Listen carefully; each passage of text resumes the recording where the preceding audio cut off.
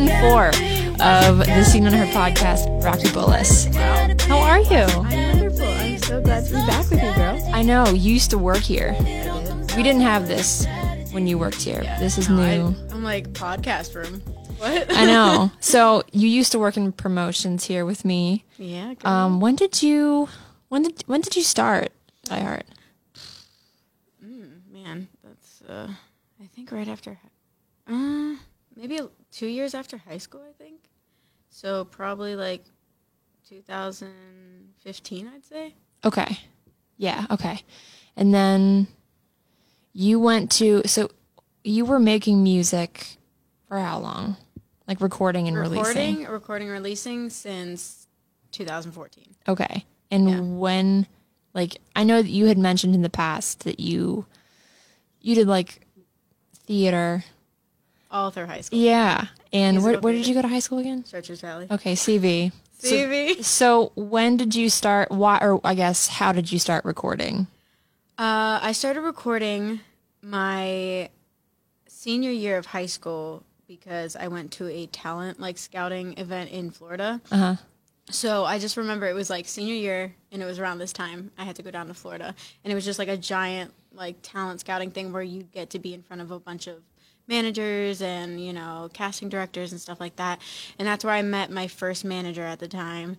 And it wasn't until the following year where I actually signed with him, and then he got me the opportunity to go to LA and record my first EP. And that's when I got to do Girl Code with Tommy Brown and Victoria Monet.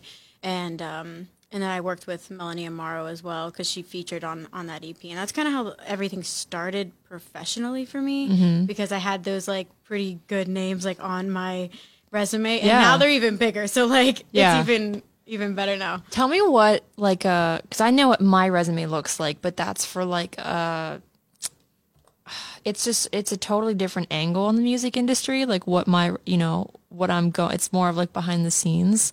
So what does a performer's resume look like? Is it mostly just press kits and audio files? Yeah, or? Press kits. And I mean, it also is about a lot of who you know. Too. Okay. Because obviously, if you know somebody, they can get your stuff in front of somebody else. Yeah. It's a lot harder when you don't know anybody. Yeah. And I kind of took a break from stuff, so I'm getting back into it and trying to make those connections again and on my own because I'm not with my manager anymore. So I'm honestly just working on my own as an independent artist and trying to get my name out there on my own, which is 1,000 times harder, but I know that it will be more rewarding if I do it on my own. So I think I know what goes into managing yourself as an artist, but for people that are listening that don't know what that entails, describe what goes into it, because it's everything. But it's literally everything. Yeah. You are the one calling venues. You are the one trying to reach out to traveling shows that are looking for openers and stuff like that. You're doing that all on your own. You are the one doing everything. And you have to market yourself. Exactly. Yeah. I mean, what about the recording process? Are you recording right now? I am getting back into it. I just released a single back in August, which was my latest one. I'm not sure if I want to do more singles or if I want to do an entire project again. I think it kind of just depends on my situation at the time, because I have some things coming up, so it might be easier for me to do singles rather than try and work on a collective EP or album, because then it's kind of a whole entirety of something instead of just one quick thing. It was just one idea and get it done. Yeah. So you left iHeart. First of all, do you feel like it helped you working here? You don't have to say because we're in the building. No, I mean, I'm not going to lie. I was hoping that I would get a little bit more something out of it for my career. I definitely had an underlining, expectation to it. But then it was just very much you're on your own with other promo people out at events, and you don't really get to make promo ain't pretty. It's not pretty. $9 an hour lugging mics and the table and the speakers. Nobody told me it was lugging work. Okay, yeah, I thought they I don't just tell showed you up that. and try to be pretty, But I think it definitely gave me a more understanding on this type of situation with like the radio stuff and how that kind of works when getting to see the studios and stuff of that nature. But I didn't get the networking that I was kind of hoping for out of it, you know? Mm-hmm. So when you left Pittsburgh and you were like kind of back and forth between Boston and Pittsburgh, right? Yeah, I still kind of am. Just because like my family's Greek and if I'm gone for like more than 2 months, my mom will like die. Okay. So tell me about Berklee. All right. So I started working with some students that go to Berklee and they're extremely talented. Like I met a kid who does a lot of my guitar stuff for my covers like on my Instagram. Mm-hmm. But he lives in LA and he just got a publishing deal. So he didn't come back for school, and I like miss him because I'm like, man, like we were doing so good with all our covers and we were about to do some original music, but he's supposed to come back in January if everything works out. Okay. And then I work with some other artists like songwriting stuff and I help them with that.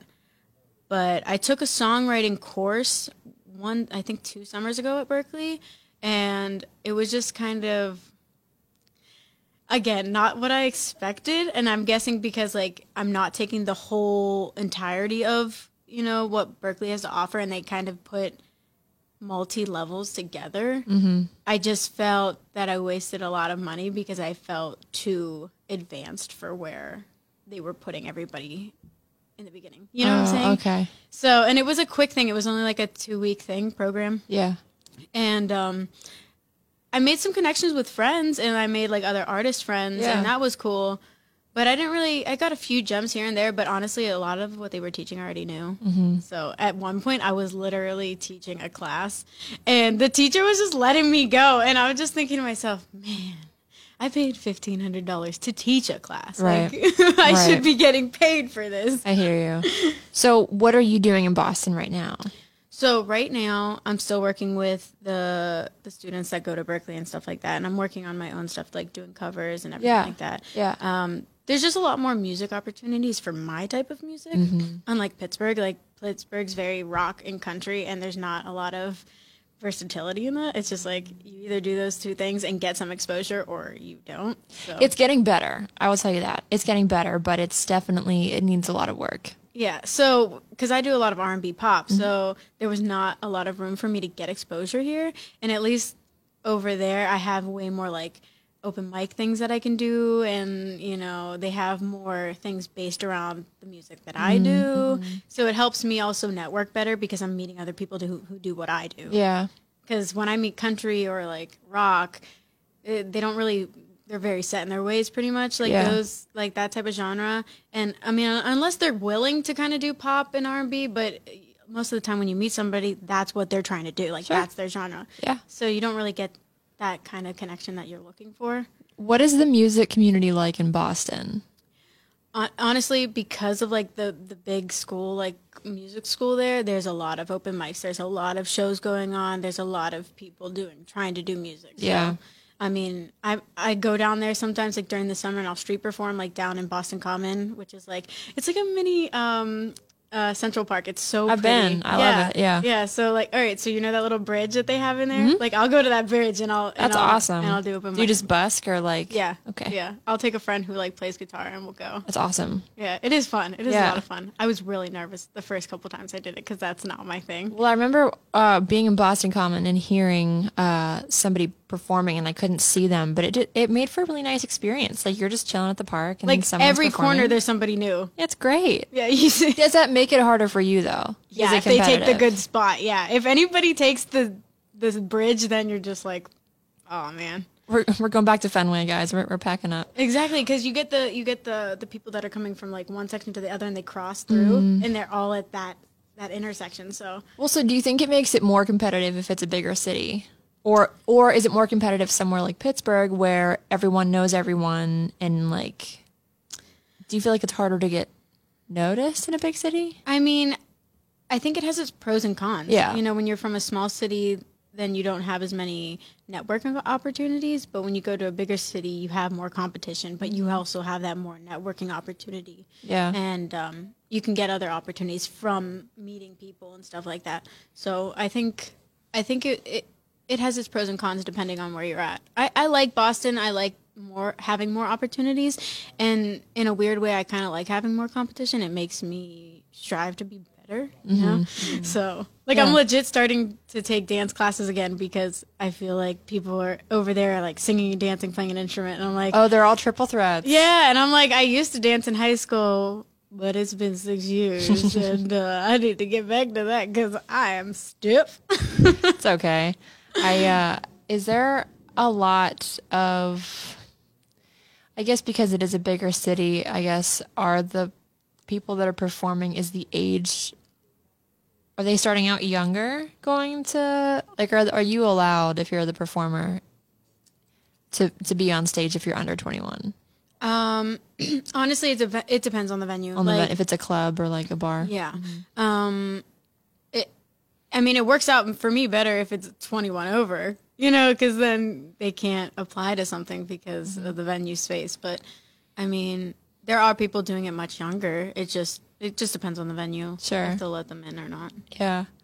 I remember I'm a huge Lady Gaga fan. Like, I think she's one of the most amazing people ever. And I remember Star is Born, obviously. I remember reading something I have like 2 books about her. And I remember reading something where her mom would get her into nightclubs that she could perform when she was like 16 or 17. And she would just like sneak her in the back so that nobody would give her a hard time. I think the promoters knew that she was going to be there, but she was like severely underage and performing at these nightclubs in like the Upper East Side of New York. I mean, whatever way you got to do to make exactly. it, right? Yeah. I'm wondering if, you know, I would love to know of other people that are having that experience of being ushered in the back. Like, I'm not even kidding. So I never dabbled with a fake ID. Because I've always been a goody two shoe. You know what I'm saying? I just have bad luck, so I never had. And I have a baby face, so like you do. I know. I still. Me look too. Like, I still think I'm 16. But I never got it just because I was so scared that like if a cop saw it or something, like I'd go to jail or something. I mean, yeah. So I never got it, but I legitimately thought about getting it just so that I could go and perform at places with it, like for Club Cafe and stuff like that. Yeah. Like I totally wanted to get a fake ID just to perform. And I asked my parents too. I was like, guys, can I just get a fake ID so I could perform at these places? And they were like, they just looked at me like I was being an idiot. We can't sign off on this. Just do it without us knowing. Yeah, but I mean, I was close enough to being 21 anyways. I think I was like 19 at the time. Yeah, close. Close enough, right? That was our mentality in college, at least. Close enough. So do you have any gigs coming up in Pittsburgh? Like, are you going to be home for the holidays? Do you have any gigs coming up? Yeah, so I have a gig on December 19th. Oh, okay. I'm actually opening up for Ryan Haynes. He also goes by DJ Afterthought. Yeah. Wait, at the Thunderbird? Yeah. Dude, no way. Wait, are you going to that? Yeah, I'll be there. I will be there too. That's awesome. Yeah. Are you excited? Yeah. Okay, it was cool. Funny. I got that opportunity because I did the I Am Pittsburgh Festival and that fundraiser, and I met some people through that, and then they asked me to do that show. That's and I awesome. was like, yeah, sure, I'll come back for it. Sweet. Tell me about Pride.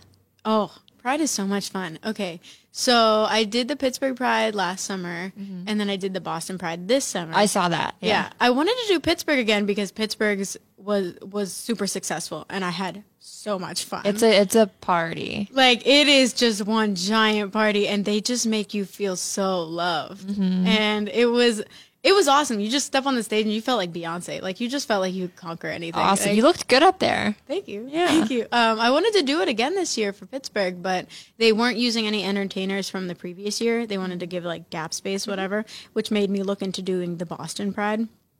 And I did they do I think a weekend or two prior to like the main like Pride Festival.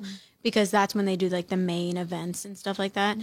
So I just did like this little like a little like rally type thing for the main thing the following weekend, and it went really well too. There was a bunch of people at that, and the guy who booked me for it, when I got off stage, he's like, all right, email me in January. We'll talk about main stage next year. And I was like, all right, this is awesome. That's awesome.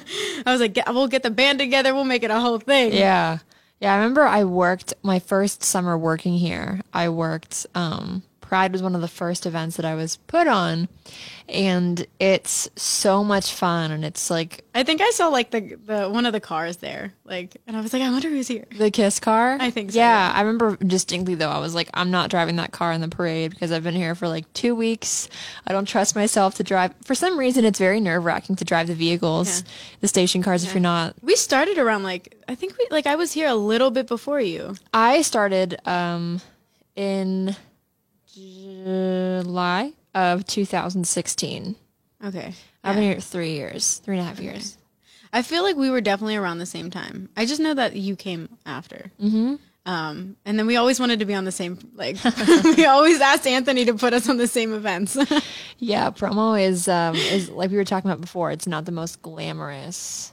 It is a good stepping stone. Like, it's good to have on. I mean, it got you where you are now. So it did 1,000%. Yeah, I did not think 3 years ago that I would be doing a local music podcast. Yeah, I remember when we'd have to work at what's that place across from the PBG? Buford's? Yeah, we'd go there, and then you'd have to do the ESPN, like. Yep. Yeah. No, I used to engineer on site for those broadcasts. Yeah. Yeah. I think that just came along with, like, they needed someone to do the job. Exactly. And they were I think promo had a lot of, like, you had to do a lot of other things that you weren't expecting. You don't have one job here. No. Yeah. You're just kind of like, wherever they need you, they put you. But I think that is a good thing. I mean, they kind of want you to have several different skills. Totally. And then if you can continue. You're more than a promo girl. Yeah. You know, well, you're well-rounded girl. Yeah, you can move forward, and it also helps you really appreciate what goes into it. Like, as a jock, I really appreciate the promotions assistants that are there for my remote. Like, I know what goes into it on the cold, snowy days when we have to be outside.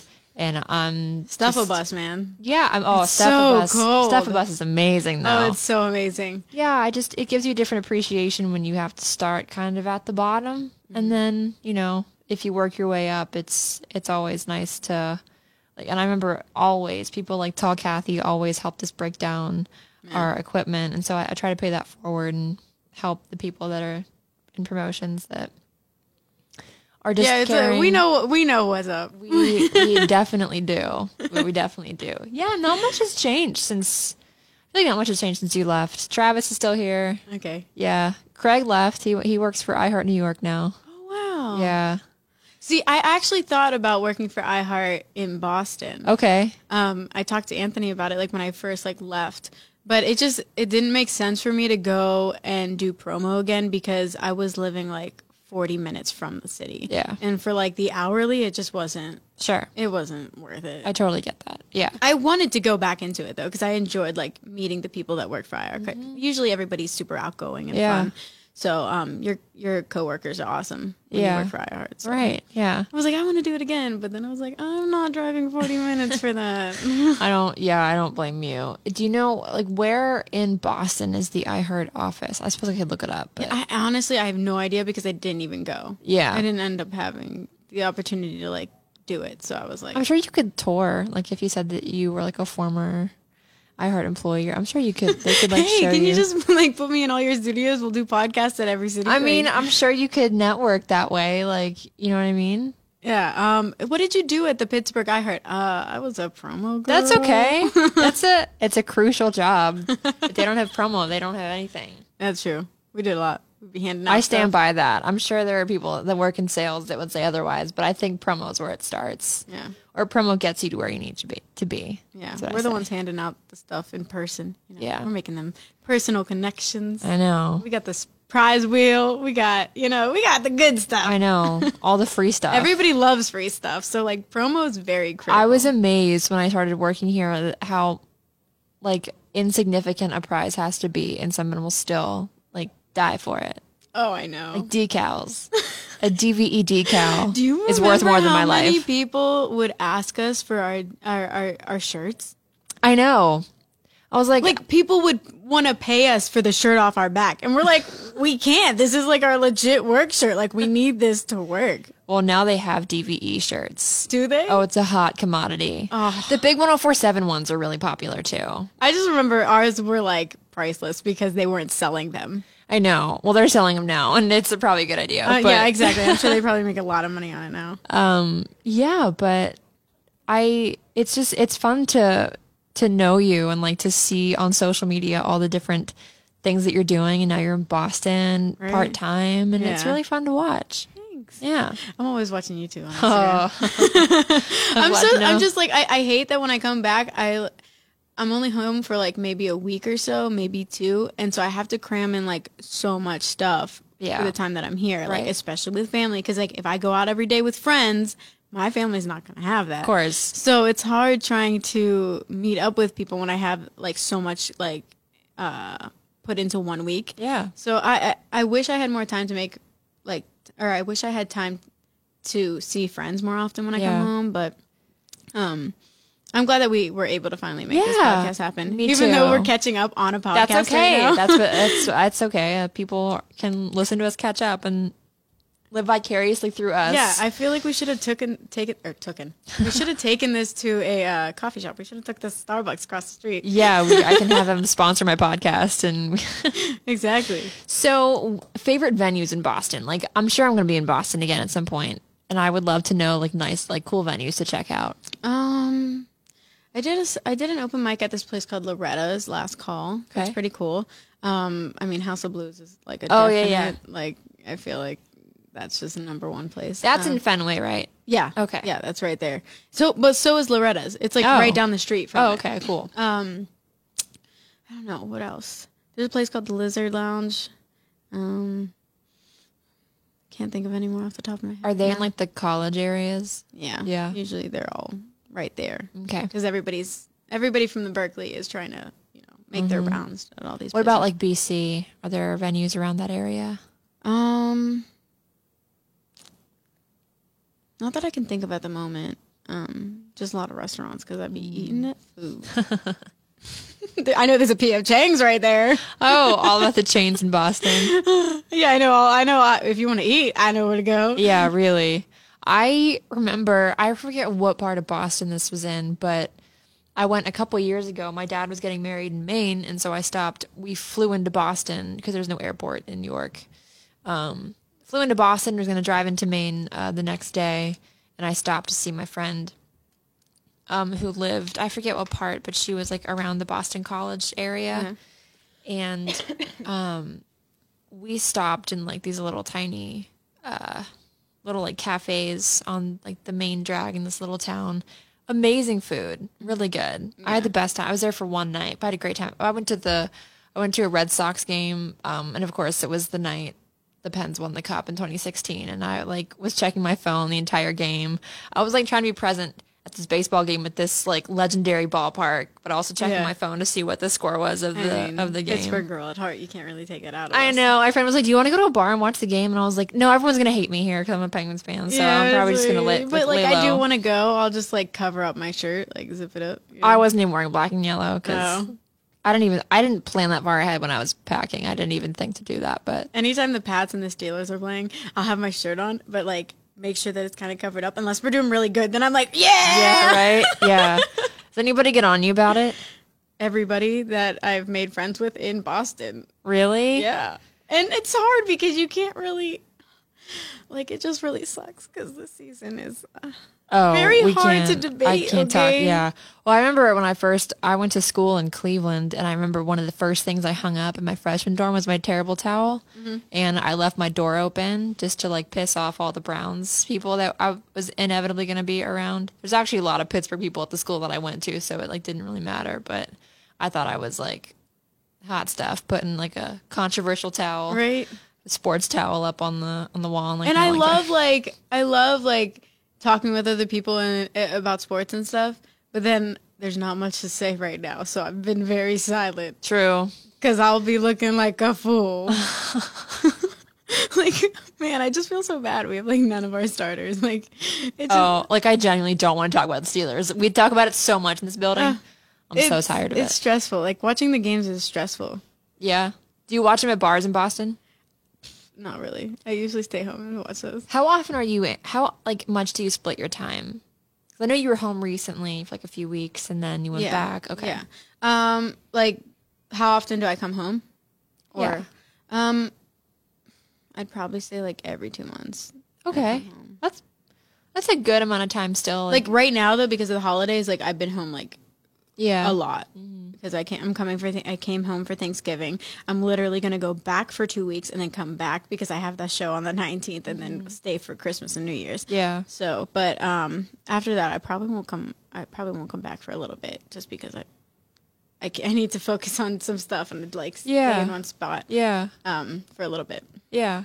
And we totally don't have to talk about this if you don't want to, but I know that you just recently went through a procedure. Yeah, no, that's fine. I don't care. I'm fine with talking about that because I feel like not a lot of women talk about it. And you post about it on social media, and I'm grateful that you do because it's a really important procedure. But you had breast reduction surgery. Yeah, I did. When was that again? On September 30th. And how you're feeling better? Oh, I'm feeling wonderful now. How did that impact? Well, I'm sure it impacted your everyday life, but as a performer, did that? Well, that was a lot of the reason, that I was really looking to do it as well. Like, besides the back pain, the neck pain, I just knew that it would help me as a performer, not having to carry so much weight around. Yeah.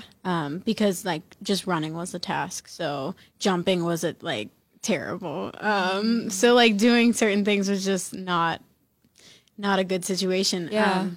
But whenever I posted about getting it, I was so surprised at how many people I knew who had also gotten it done, but had no idea because they didn't talk about it publicly. Mm-hmm. Like, I had so many messages, so many, like, DMs, so many, like, comments, and I'm just like, nobody ever talked about it. I would have loved to have been able to, like, reach out and ask questions about how the procedure went, how, the recovery time was, and, like, what I should do to prepare. Yeah. But it was just, and there was people asking me, like, oh, like, when you have it done, like, please let me know, like, how it goes because I'm thinking about getting it done. And I just feel like people, I don't know why, but I feel like women who are getting a breast reduction are super embarrassed about it.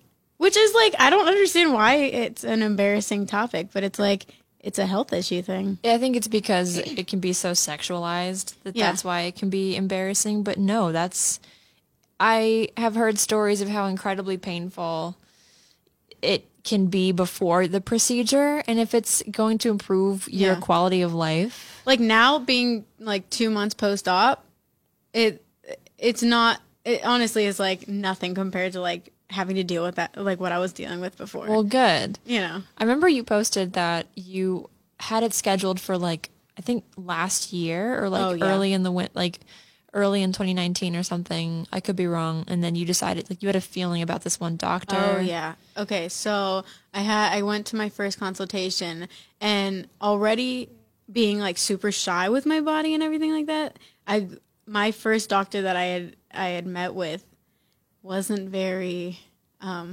do I put this? He wasn't very, like, professional in my eyes because I get that, these doctors do this every single day, and they're looking at women's, like, breasts every single day. Yeah. But just the fact that, like, you are handling a new patient. Right. You have to be considerate of the fact that, they might be shy. They might be very uncomfortable. They might be totally scared to even be there in the first place. Sure. I just think he didn't handle that the right way. Okay. Especially because I was, like, one of those patients. And I just remember, like, getting into the car after and telling my mom, like, I don't think I should do this. Like, I maybe I'll just deal with it. Like, I don't need to get this done. And she's like, well, we can look into other doctors because, if you don't feel comfortable, like, you can't, go under with a doctor that you don't trust. Exactly. So that's essentially what we did. And then it wasn't until I posted about that and then I started getting the messages from other people who then I realized, I could go to doctors from word of mouth. And that's what was very helpful because I didn't even know my one cousin had a breast reduction. Wow. Yeah. And she reached out to me and she's like, oh, like, you should go to, his name was Dr. Heil, but she's like, you should go to Dr. Heil. Like, he did my breast reduction. She's also in musical theater. So, like, nice. We had a lot of, like, similarities for why we had to get it done and stuff like that. And she was like, yeah, he was wonderful. He was super professional. Like, I'm super happy with everything and how it ended up.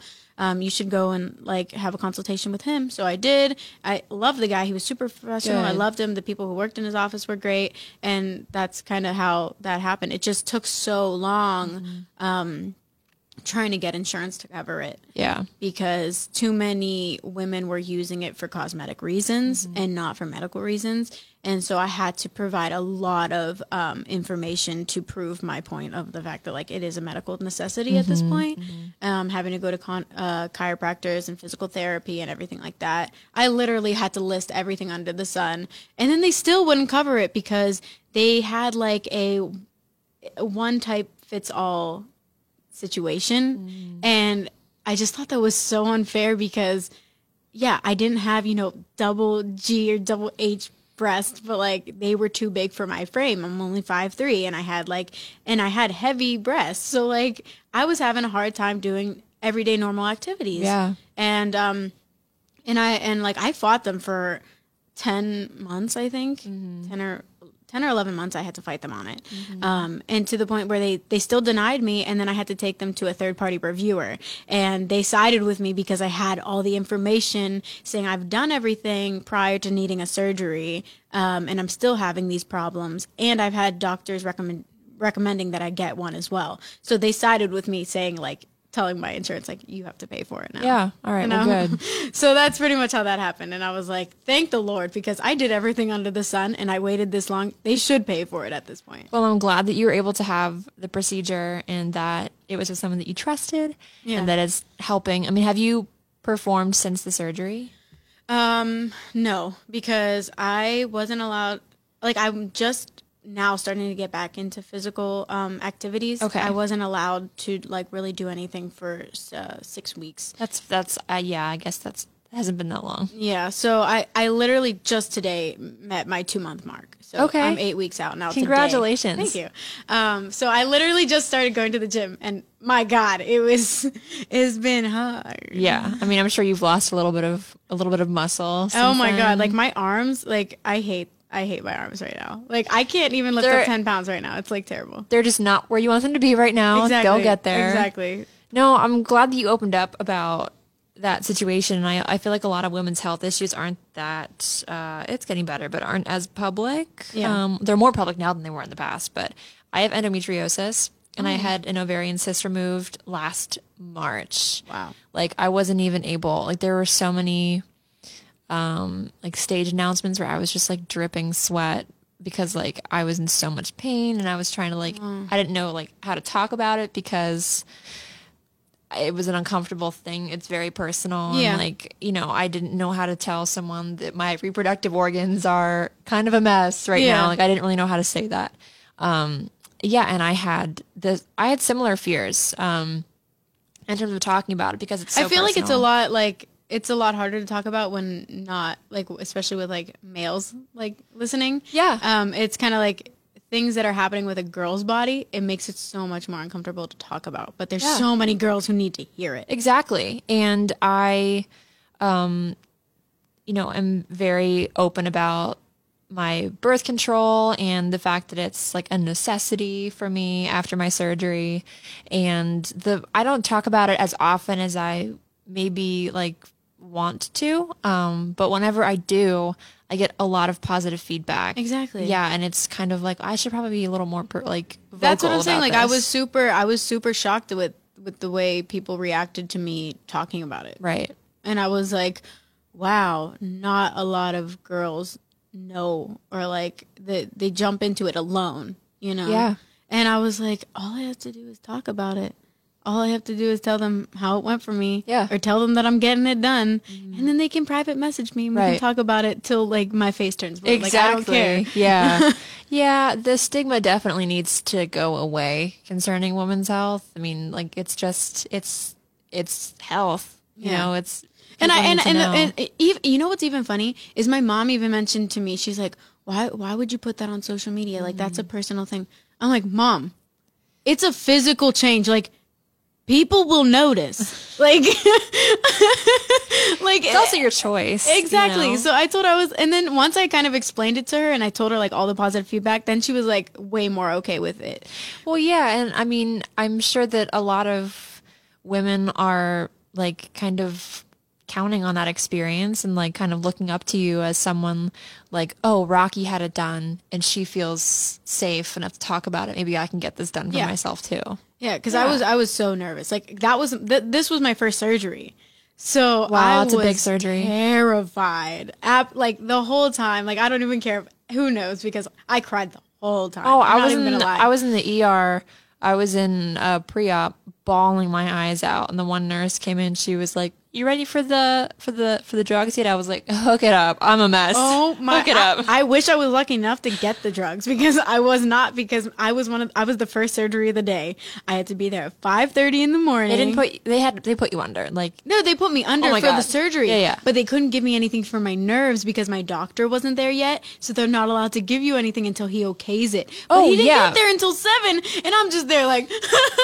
Oh, trust me, I was crying for hours. They only put me under right before I went back to the ER or to the operating room, but usually they give you something for like people who are very like anxious and like. I didn't get anything. No, I just cried a lot and asked my anesthesiologist a lot of questions. I pulled out my phone and I swear to God, like the PAs were like, "Oh man, we're gonna have to deal with this one." Yeah, that was me too. Like I had like my notes like. Bop, bop, bop. I'm like, and he like instead of me asking, he's like, "Let me just see the phone and I'll just."